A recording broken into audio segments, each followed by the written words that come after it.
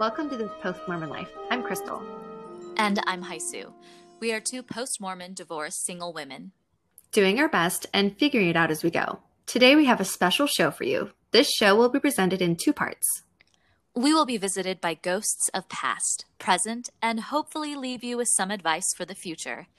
Today I will be your guide as we visit Crystal's Ghosts of Boyfriends Past.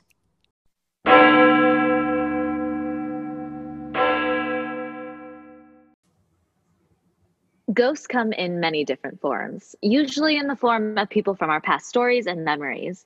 As with stories, there are many different perspectives, and we acknowledge that these accounts are from one point of view, and we understand that there are always two sides to each story. The ghosts that you're going to meet today are the ghost of ignorant bliss, ghost of post-divorce, and the ghost of not-so-distant past. First on the list is our ghost of ignorant bliss.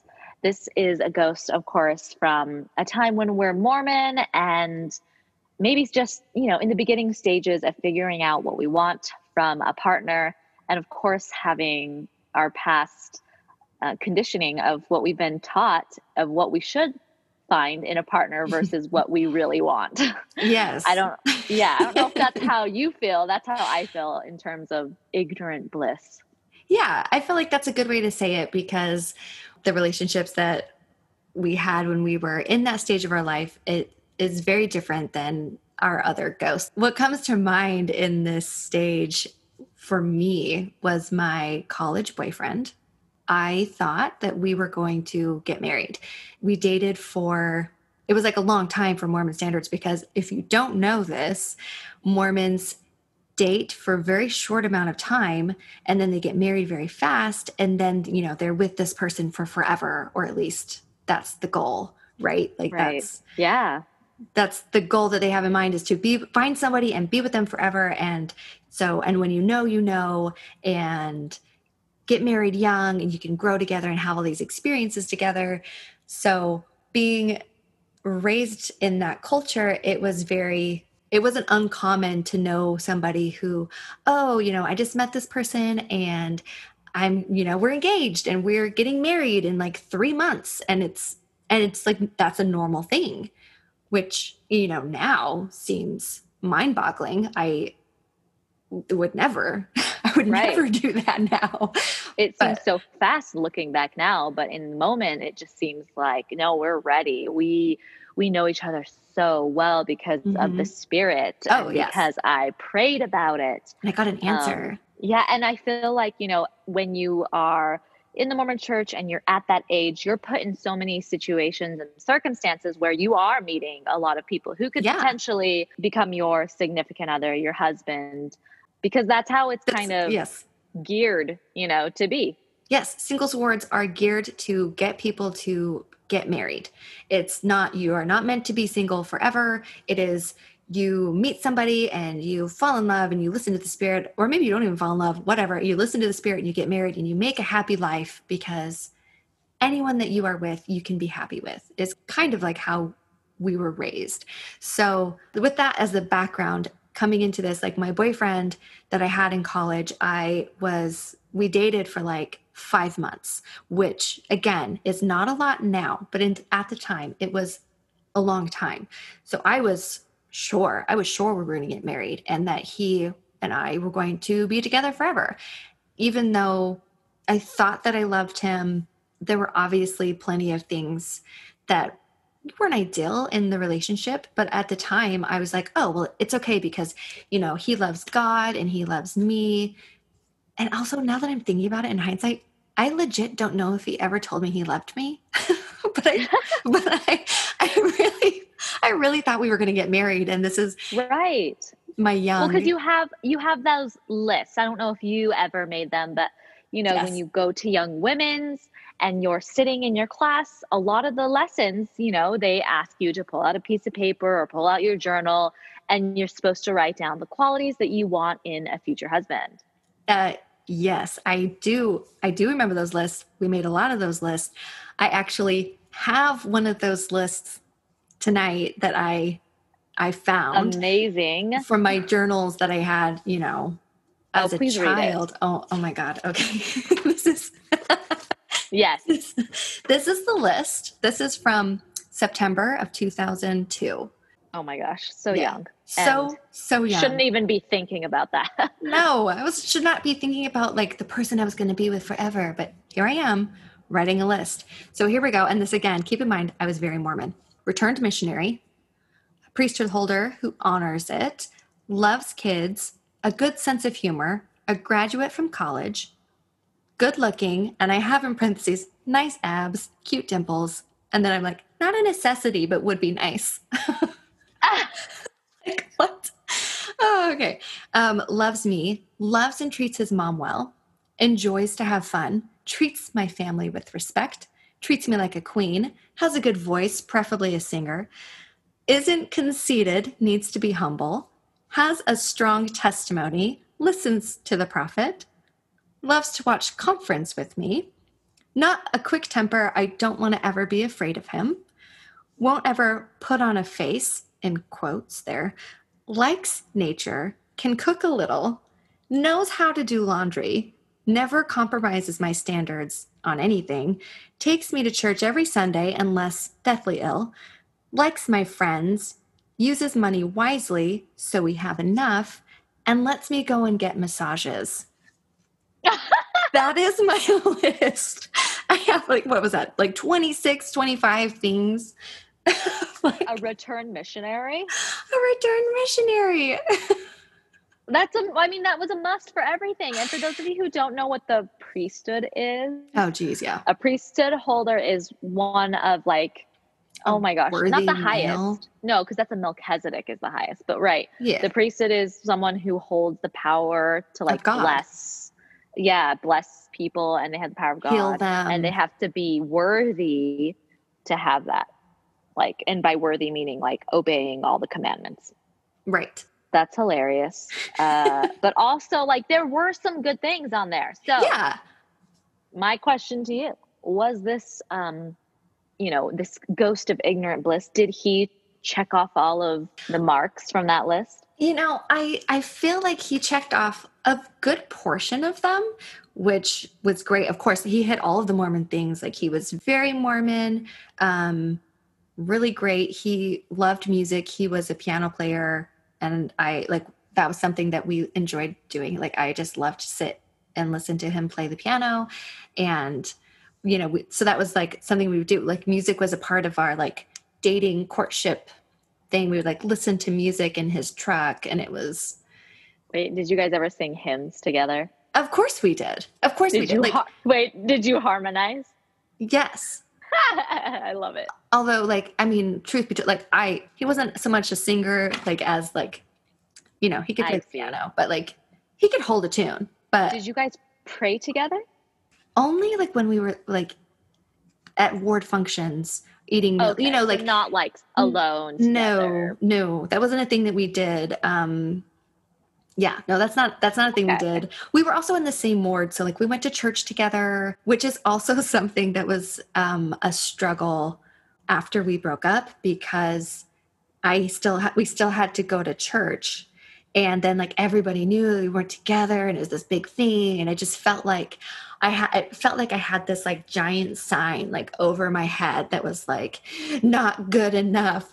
They broke up. And just like, that's how it felt being in a singles ward after a breakup.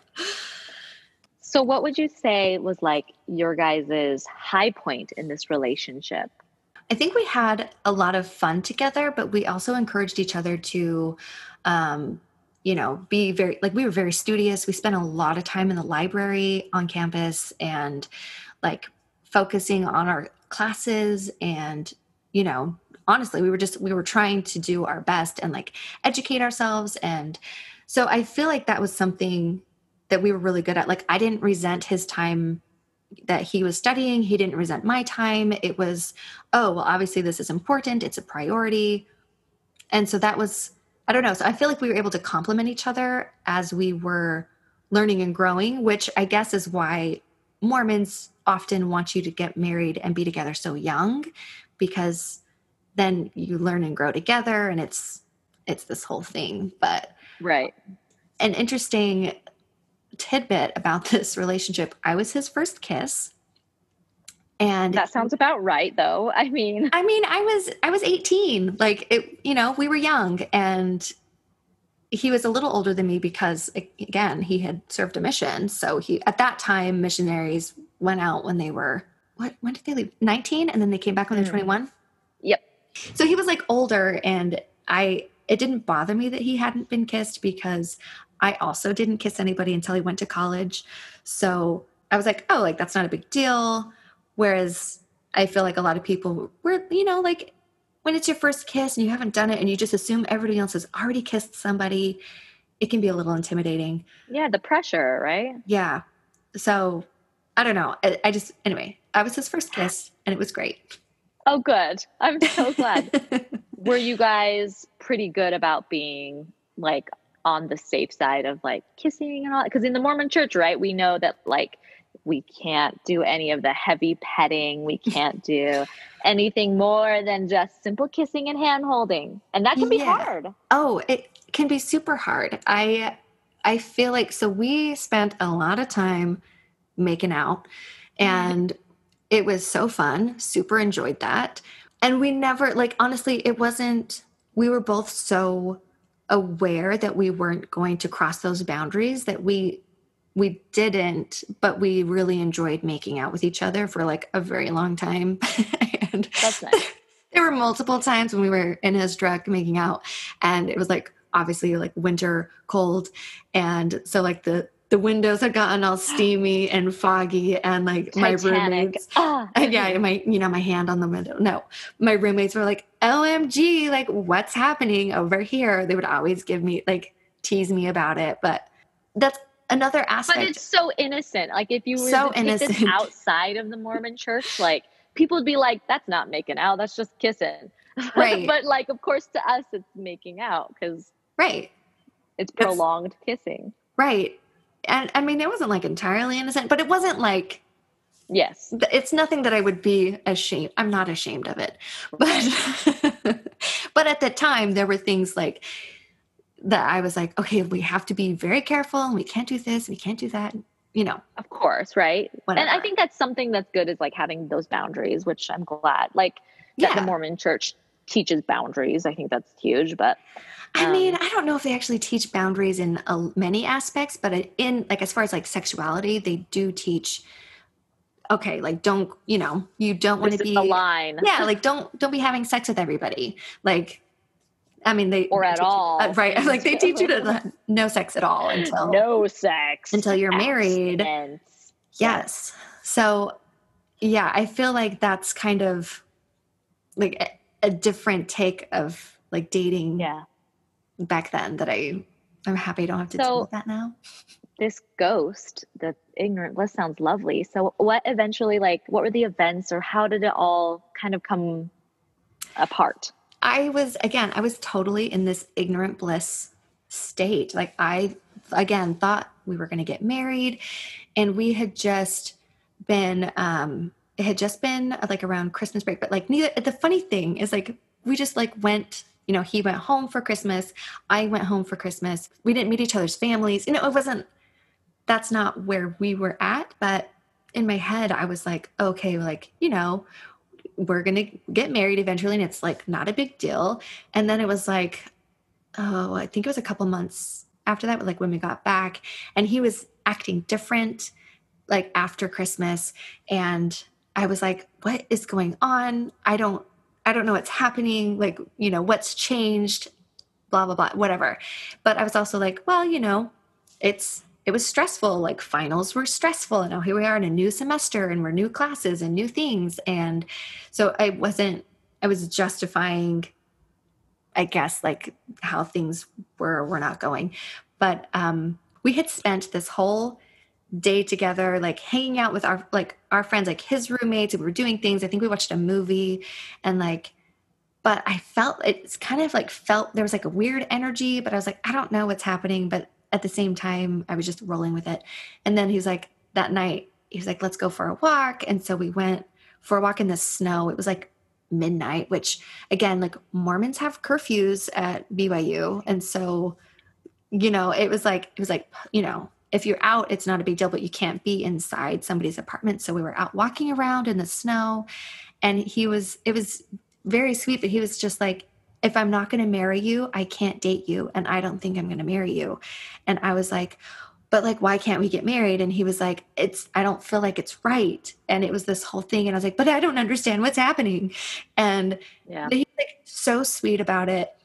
It just wasn't right. And so anyway, he walked me back home. I cried, of course. Yeah. And yeah. It's your first. yeah, it was like my first, because this is my first boyfriend ever.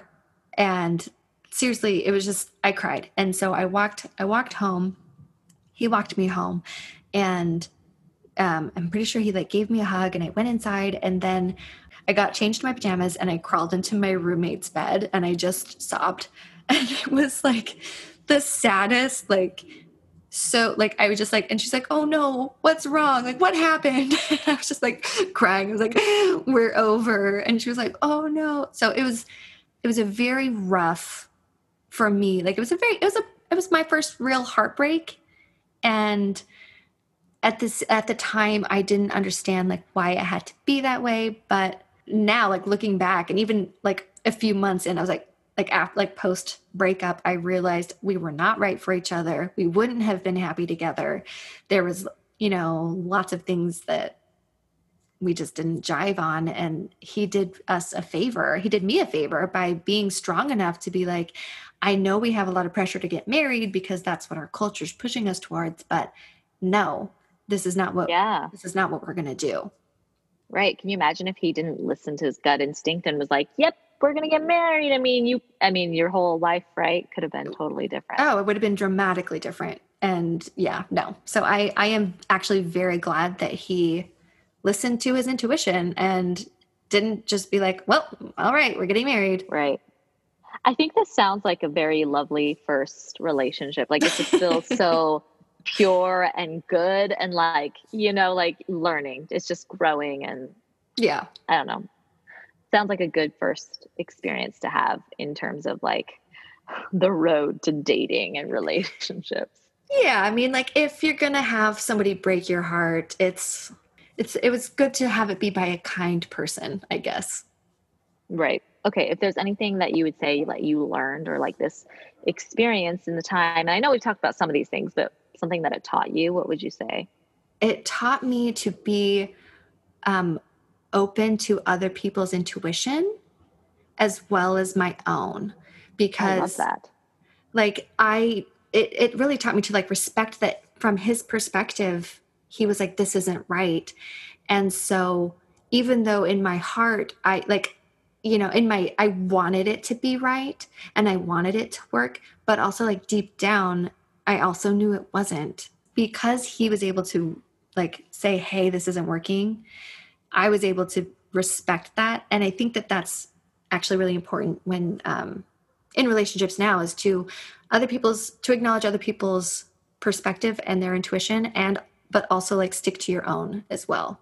Yeah. And that's the hardest way to break up, is when you feel like it's working, but the other person, it's not. And it's so hard to be like, okay, we have to part ways, because even though it's working for me, like I can't date someone who it's not working for them. Right. And it's valuing yourself and your worth. Yeah. Oh yeah. My gosh. Not settling. That's amazing. Mm-hmm. Now on to another ghost. All right. Bring it. The ghost of post-divorce. Obviously, this ghost is a little more self-explanatory, and it can be hard because I feel like this ghost is a transitional ghost where there's so much change. You've gone from major commitment, these ideals of longevity and forever, and then all of a sudden rediscovering oneself and rediscovering, another side of you, not only post-divorce, but I mean, in our cases, I mean, post-Mormon. Right? Post-Mormon. Yeah. Post-divorce. Yeah. It's a lot. And I feel like it's such a sensitive time, but it's also a really exciting time of, of discovery. Yes. So speaking of that, now when you had, finally gotten divorced or separated even, how did you even go about dating? Like, where did you even launch off from? I feel like when I got married, I got married before dating apps were a thing, before online dating was a thing, or at least like mainstream. It wasn't well known, but then obviously like post divorce, that's how everybody was meeting, was online with these dating apps. And it was so intimidating to just jump into that and to be like, I have been out of the dating world for like 8 years, 7 years, whatever, however long it was. and now, and now I have to jump in to this dating scene and I don't know what to do. So because I wasn't in college, I wasn't around people who were my age and who were single. I wasn't in the Mormon community. I wasn't in the singles ward. It wasn't there. None of those things. Right. It's like you lose your community, you lose that sense of safety. And on top of that, it's a whole new playing game. I mean, I feel like that we knew about Match.com, but then it's like, oh, there's other websites. And I don't even think at this time, at least when I got divorced, there wasn't even apps quite yet. Nope. It was all online web browsing. Yeah. Yes. Or I mean, like maybe there were apps. Now I'm thinking about it, but I think it was a browser. Like I think it was on your phone, but like had to be via the browser. So whatever, it was this whole new world. And the ghost of my post-divorce, I met him on OkCupid. And at the time I thought after my divorce, I was going to dive in and I wanted a relationship. And I was like, I'm going to be married within a year. Like that is legit what I thought, which again, looking back is a little crazy. But that's what I thought because I thought that's what I wanted. So that's how I approached this dating season, I guess, is that I wanted a relationship, or I wanted to be with somebody who wanted a relationship. And so with this ghost, we met on OkCupid and we started messaging, like he messaged me and I was like, oh, like that's like a thoughtful thing. So like I responded and then we were messaging back and forth. Something happened that had never happened, that I've never done before. Our conversation kind of like slipped into sexting. And Ooh. I had never sexted before because in my marriage, that wasn't a thing that we did, or that it just kind of seemed like, well, why? Like we're married, we're together like all the time. He worked from home. So honestly, like I just didn't feel like something that we like needed to do in our marriage.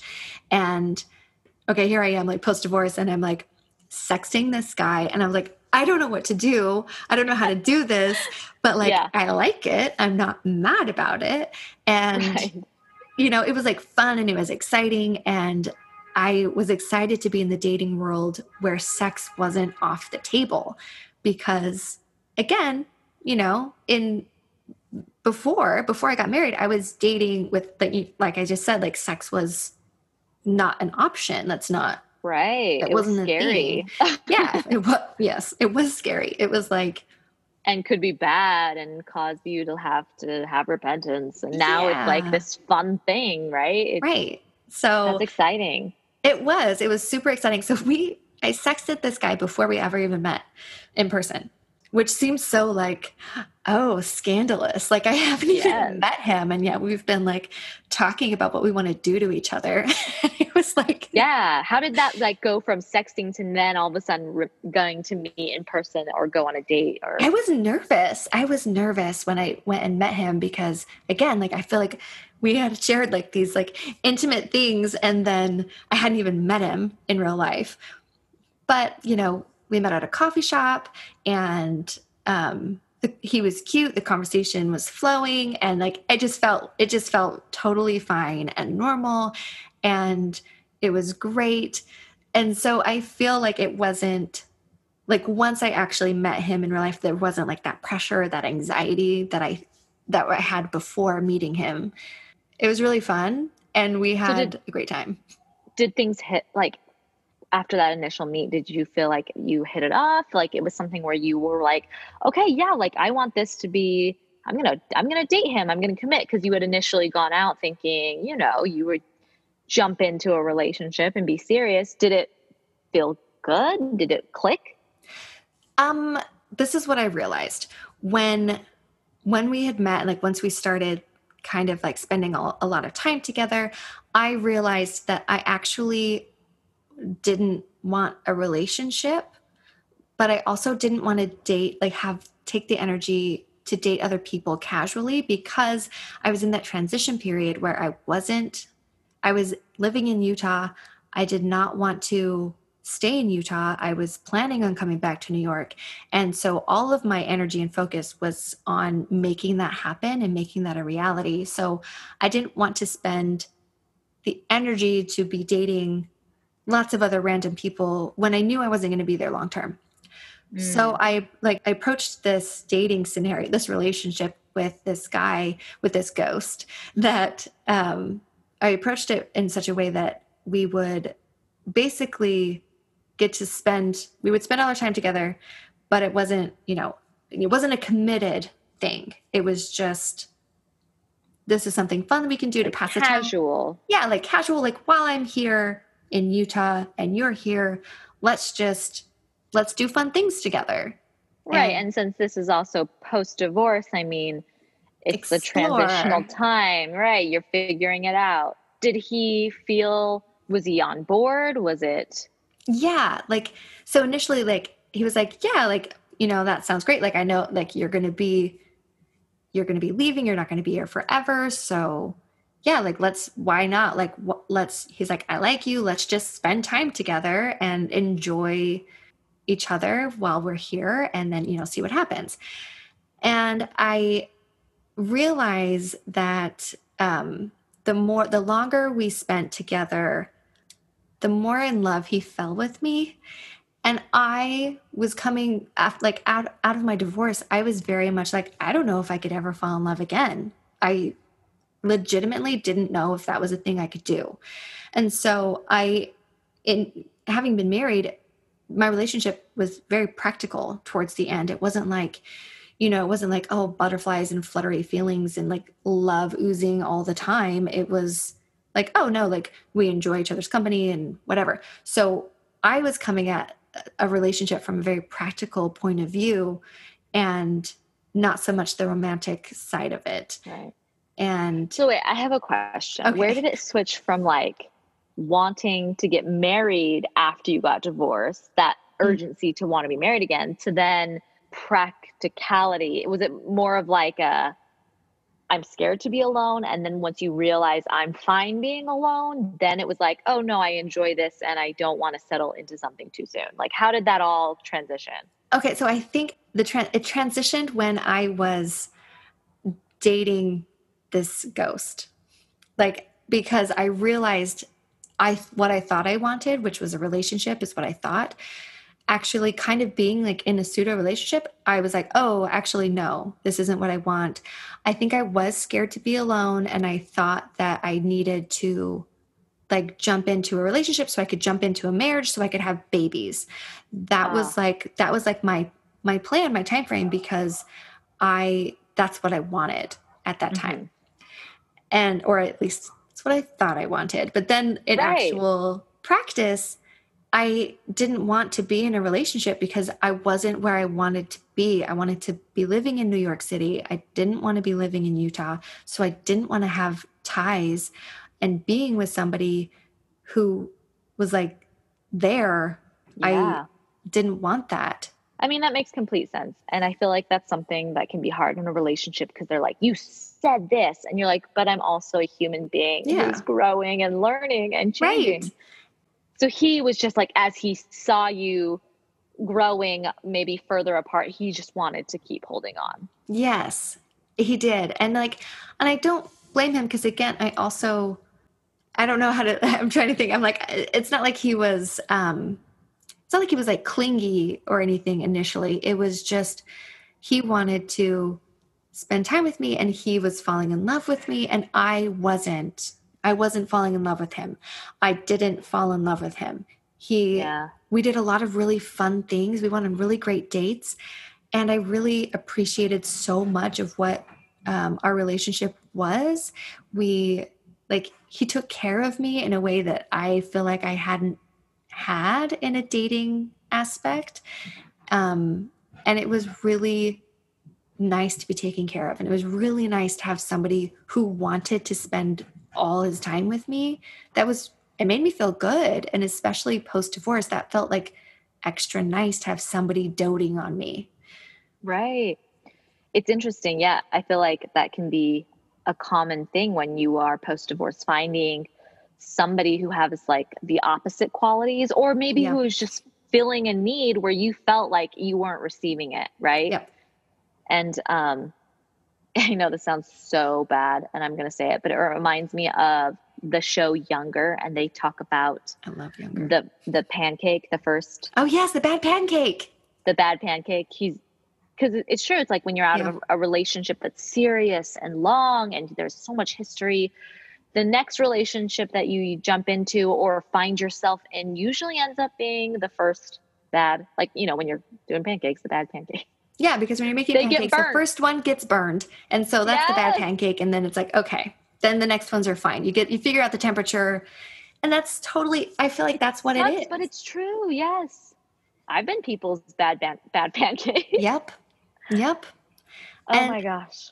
my friend has referred to it as a bridge. They are the bridge Ooh. relationship where they take you from where you were to where you want to go, but that doesn't mean that you stay on the bridge. So I love that. yeah. That's a nice analogy, metaphor. Yeah. Yeah. So And what's your takeaway from this? I mean, now that you're on the other side of the bridge, you didn't stay on the bridge. mhm. You probably this sounds like a big transitional time. So what would you say your takeaway was? Oh, I mean, I feel like it did not end well.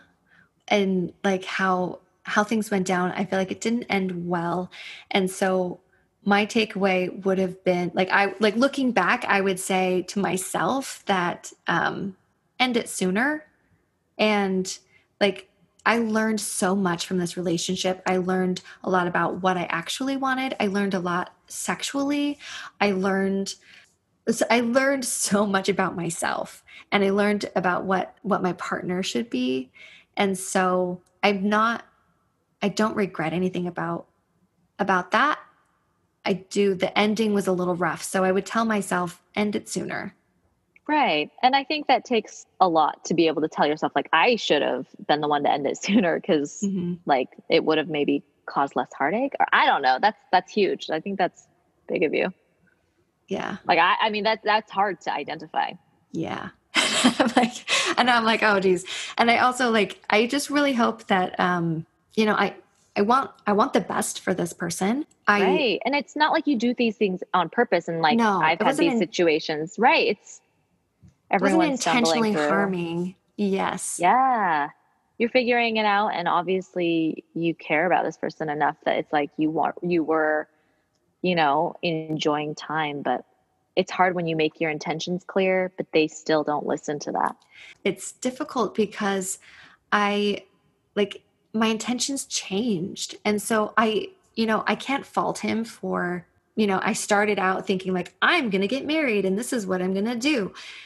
Even though I also told him, I told him I was looking for a relationship, but I also said, however, I'm also moving and I'm working on moving back. So like, this is just like a transitional kind of situation. So even though I said those words, what my actions implied were that I was going to be there longer, or like the longer I stayed, the longer it took me to get to New York, the harder it was to not be committed in this relationship.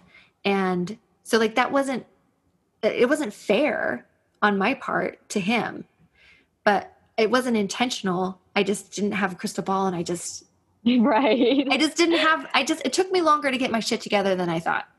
Which is, you're allowed that. And it's hard, especially when the partner that you're with is not communicating necessarily that they're like their side of it, Mm-hmm. It's like you're communicating, but maybe it's really, if only we had those crystal balls to tell us. All right. So our last ghost, the ghost of not so distant past.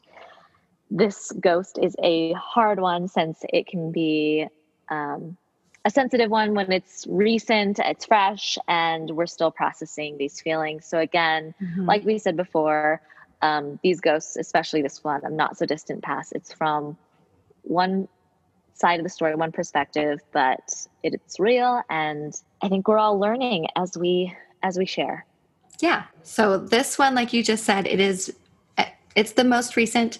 We knew each other in school, like growing up, and we reconnected after, being divorced. And that's kind of, anyway, so that's how we reconnected. It was after the divorce, mutual friends, and we had a lot of really great in-depth conversations, and we learned like so much about our lives that we missed, because again, like it's not like we always stayed in touch. Like it was a So wait, when you reconnection. say that you both were coming out of a divorce and you Hmm. both kind of were almost having a similar place of growing up Mormon, Yes. leaving, and then post divorce? Yes. Okay. Yeah, so we had both So you been had a lot in divorced. We common. had a lot in common, and it was just really fun to talk to somebody and connect with somebody on that level who understands the background, which is it was really nice after having that transition period of dating people in New York City, where I had to explain myself and my Mormonism a lot. And so it's nice to not have to explain that, to have dated somebody who understood that. Oh, Like, completely. yeah, like so that aspect was really nice. Common playing ground, I guess, right? Yeah. All right. So how long did you date this ghost? So this one was about 2.5 years, which is, I mean, it's a long time. It was a long-term relationship.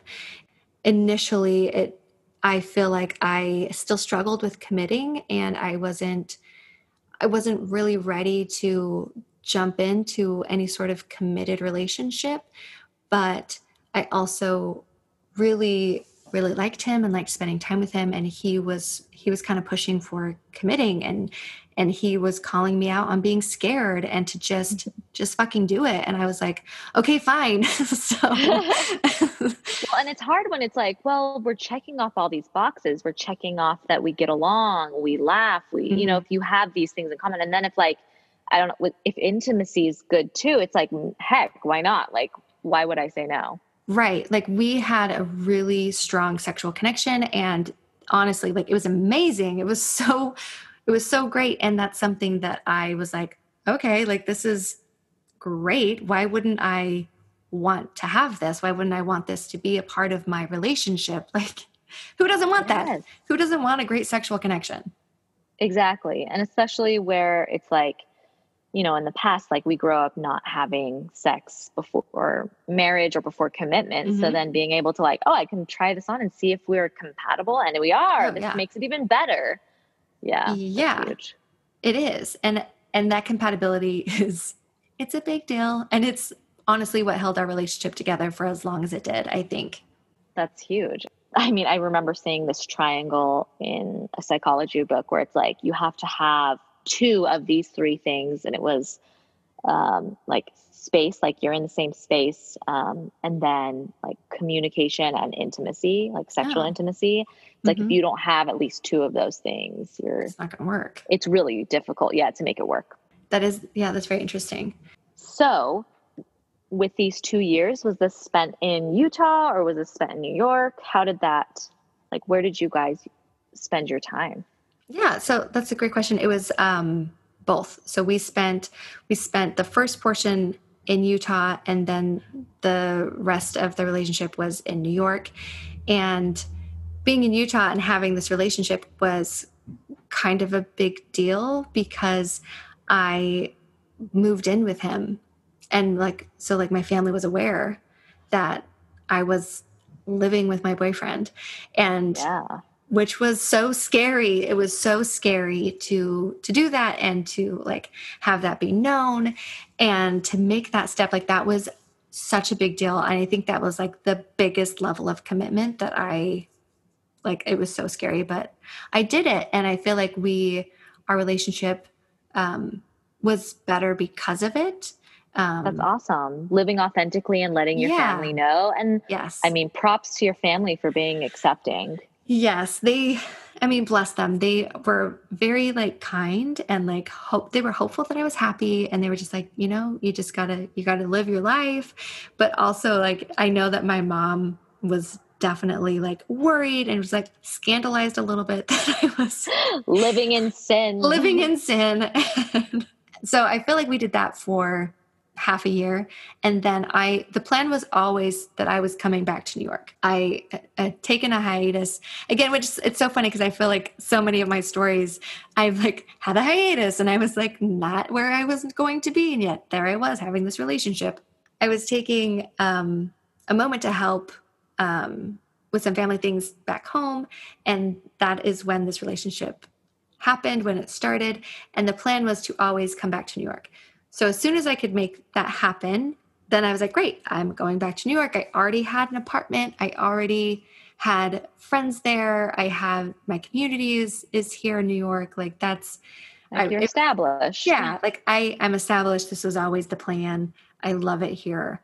And so this ghost came with me, and which was exciting because he'd always wanted to live in New York and, Yeah. experience the city. And I It's remember fun. it is fun. I remember him being like, I don't know why people are always so worried about moving to New York. Like, this was so easy. And I just like looked him dead in the eye and I was like, you have no fucking idea how easy this is for you. Because like I had to like work my way like up in the world in New York and like find my own friends, like find a community, find apartments, like learn the streets, learn how the subway worked. I had to do all of that. Right. And he Like, has the luxury of having a place already set for him. And he's yeah. going into the city with a companion that knows. That is nice. Yeah. Yes. So I'm like, yeah, you're welcome. I paved the way for you to like have an amazing experience. And like, Living in a good neighborhood too, oh, nonetheless. yeah, we were on the Upper West Side. It was such a great spot. I Yes. loved that apartment. I miss it sometimes. It's fine. So that's really nice of you. I mean, I would be your boyfriend and be like, Yeah. hey, let's move in. Yeah. Okay. And So was it good? I mean, that's exciting. I mean, living together for the first time, yeah, I'm it sure it was. had its challenges. Yes, it did. It did have its challenges. I feel like um, having already been established in the city, it was very challenging to have somebody come in and then share what I had. So to share my apartment, to share my friends, like that was hard for me to do, and for him to not be established already, because like Right. that, like that was just like an extra layer that I didn't anticipate. And also when he came to New York with me, it was very much like, oh, like I already have this really great room. So, don't worry about it. Like you can focus on spending your money somewhere else. That's what it was. Like I was like, oh, I'm already paying for it. So like whatever. But I feel like that kind of later on in our relationship that came back to like bite me in the ass, because I then kind of took on this role of like I was paying for the housing, and that was a struggle. And that's not sustainable for a long time. Like, I mean, and it's hard because you're like, of course I want to help you, but wait a Yeah. minute, I can't do this forever. Right. And it was just something that like we didn't talk about it again. So we didn't communicate well about like how this went down or like what my expectations were, and I know like honestly, like it's not all on him. Like the relationship works both ways. And I didn't communicate that was something that I needed to have more of a balance. I think this sounds like a Mormon thing where it's like you Mm-hmm. just assume that the Yep. best and you assume that they know. So you're like, the Mormon way is like you're going to help and provide and support so of course you're going to Yeah. offer, but it's hard when you don't know when to stop or when to put up that boundary. It's hard. Yeah. Yeah. And I feel like for this relationship, it was for him, he like as soon as he told me that he loved me, he was all in, and it was as if we were married. That is how he felt. And I was not. And again, like the committing was really hard for me. And I feel like I made big steps, and like he pushed me and like helped me to, you know, make those steps and like leap into the unknown and to try new things. And it was like, that was really scary, but like I did it. However, my level of commitment, like we were not married, like as much as he wanted to think that and act like we were married, we were not married. And so to me, that's a difference. And right. You had two different definitions of what a relationship consists of. His was, it should model marriage, and yours is more casual. Yeah. Well, I mean, like I was committed, but it was like, right. But it was within the, we're not together we were forever. Dating. Right. Well, yeah. Then the Mormon term. Yeah. Like we were still dating. We were not married. And so it was kind of like when I was married, like I merged our finances, like whatever. But like in the dating, I was like, no, like my finances are mine and yours are yours. Yes. And that was hard because I think in his mind, that didn't make sense. He's like, well, we're already like, we're together. So like, why not just have everything be together? That's a tough one. So how did you go about that? Was it never discussed? Was it one of those things that it's just like, we'll figure it out eventually, hopefully? I mean, we had a few conversations about it eventually. And I feel like made some progress in that regard. But again, it was just one of those things that I didn't anticipate. Right. Like, you know, I just didn't know and I didn't anticipate. And then the communication wasn't great until later on. So yeah, and I can see how that could be like a huge weight in the relationship to carry for both of you. If it's like not communicating about these huge things with the relationship and being in New York and having, you know, maybe unbalanced responsibilities. How did it end, or what led to it? I guess, was there like an initial aha moment? I think that there were a few small moments like throughout, and it was just kind of there, but I was still very much like committed and like we were in this, but I was also like, I don't know how to make it be a relationship that I want it to be, or that I would want for myself or for him. And I just feel like what we were kept trying wasn't working. And it just felt like so much of a struggle. And then the pandemic hit, and that just made everything so much more intense. And especially being in New York City in the epicenter of all of the shit was so hard. It was so hard. I can't even there are not enough words to describe how rough that was. And I can't imagine. We were in our tiny apartment without being able to go outside for like, especially in the beginning, like we didn't know, like we weren't going outside for walks until eventually they're like, no, like you can still go outside for walks, but you just can't be by anybody. And I was like, how do you not be by anybody in New York City? Like, right. It was just this whole thing. And so we weren't even initially going for walks, and it was so hard, and it was so much stress and anxiety for the world and what was happening outside the door, and also like stress and anxiety of being stuck in an apartment with my boyfriend and him with being stuck with me and having no other contact with any other humans. It was really stressful. And no privacy, it sounds like. No privacy. None whatsoever. With each other. All day and all night. There was, because we sleep in the same bed and we sit on the same couch during the day. And even if one of us is sitting on the couch and somebody's sitting on the bed, we're in a studio. It's just right here. It was just all right here. The only door that I have in my apartment is the door to the bathroom, and you can still hear everything. So it's like, it was really hard for me, especially because I've learned that I need to be an independent partner and need to have my alone time, and I need to have that time with my own friends and doing my own thing. And I just feel like during the pandemic, I didn't get that. Yeah. At all. That's really rough. I can't. Yeah. So when there was that time where you could finally realize do you feel like that was like a relief? Like you were able to, things got maybe a little better? When we could go out? Yeah. Like it was like, maybe this is going to be okay. It was, yeah. And we also we had that conversation about alone time because, I feel like I have a tendency to become a caregiver and to slip into that mode. That is very easy for me to do, especially with my career choice. It's very easy. Because of that, I feel like I enable codependency so it's very easy. It's very easy for me. And we had a conversation about how we needed to have alone time. And it was just kind of this moment where we were both I was like, I am desperately in need of alone time. And he was like, I didn't realize that we could ask for alone time because that in my past, that was like, oh, that means the relationship is bad if we need alone time. And I was like, no, if we have alone time, our relationship will be better.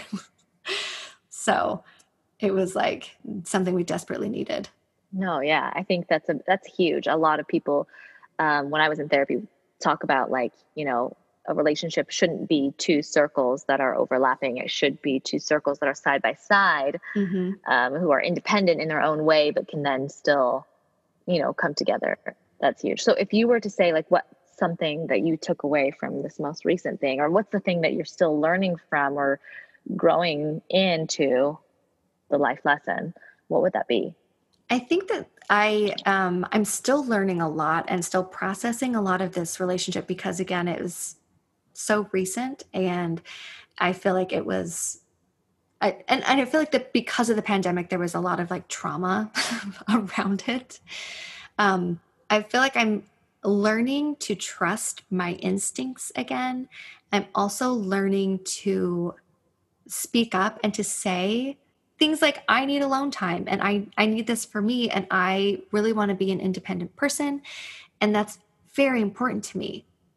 And to not be seen as a threat in a relationship because I want to be independent, but to see it as oh, you want to be independent? Awesome. I want to be independent. Let's be independent together. Yeah, I don't. That's huge. Okay. I have a big question. Okay. You could go back in time and give yourself one piece of advice in terms of dating, relationships, all of that. What would that piece of advice be? For all of the ghosts? Or just in general? Yeah, any? In general? In general. Yeah, in general. Okay. Or if you have a specific for a certain ghost, you can tell me that one too. In general, if I could go back and give myself, some advice, it would be to trust my instincts and to focus on what I need, and not in a selfish way, but in something what do I need to learn and grow from this scenario? What do I need to be happy? What do I need to be the best version of myself? And I feel like often we need to trust ourselves. That's huge. That's huge. Okay. Is there one that is specific to a certain ghost? Like a piece of advice that you would tell yourself to a specific relationship? I feel like most of the specific relationships, I would probably say end it earlier. And with a lot, not even just the ones we talked about, but a lot of my relationships, I feel like I would say, don't drag it out. End it when you know. And when you know, you know. When you know. Cut it out. One other piece of advice that I would give to myself or give to others is, just because you love somebody doesn't mean that it's going to work out. It doesn't mean that you have to stay with them. And it doesn't mean that you have to do everything for them. So even if you love somebody, there are still plenty of scenarios in which the relationship doesn't work. 100%. I think that's huge. Okay. Last question for you. Okay. Now that you've had this experience in post-Mormon or in Mormonism, and obviously COVID pandemic world aside, how have these experiences changed or shaped how you go about dating right now, or how you want to date in the future? It's changed a lot about what I am looking towards in the future. Right now, I am very much focusing on healing myself and, talking to a therapist and working through things that I didn't realize I needed to work on before jumping into another relationship. I think that is, it's important. And I haven't really done that before now. And I feel like the pandemic actually kind of gives like a really great excuse and reason to do that, is take the time for your mental health, because holy shit, what a fucking year this has been. Like, it's been a really rough year. And so now, like, if not now, to take the time for yourself and for your mental health, like, when? Right. And it's so, like that saying where they're like, if you can't love and appreciate yourself and enjoy who you are when you're alone, then how can you, love and care for another person and be there for them in a relationship? absolutely. And I feel like because of the experiences that I've had, I am actually very content to be alone right now, and to like be by myself, and to like do my own thing and buy what I want. And, I don't have to consult anybody about my design choices. I can just do it. And it feels amazing to be in charge of my own life. Yes, I love that. And I think it's like interesting to hear this journey and to see how it's shaped you from like the beginning all the way to now. I mean, even just as I know you, you are a lot like, you're strong, independent, very communicative person. And I admire that. Thank you. It's been a journey. Of course. Thank you for joining us today. If you have any stories or thoughts about what we have discussed or suggestions for future episodes, please feel free to pop over to our Instagram, This Post Mormon Life, and send us a DM. We hope you've enjoyed this episode, and don't forget to tune in to part 2, Haisu's Ghosts of Boyfriends Past.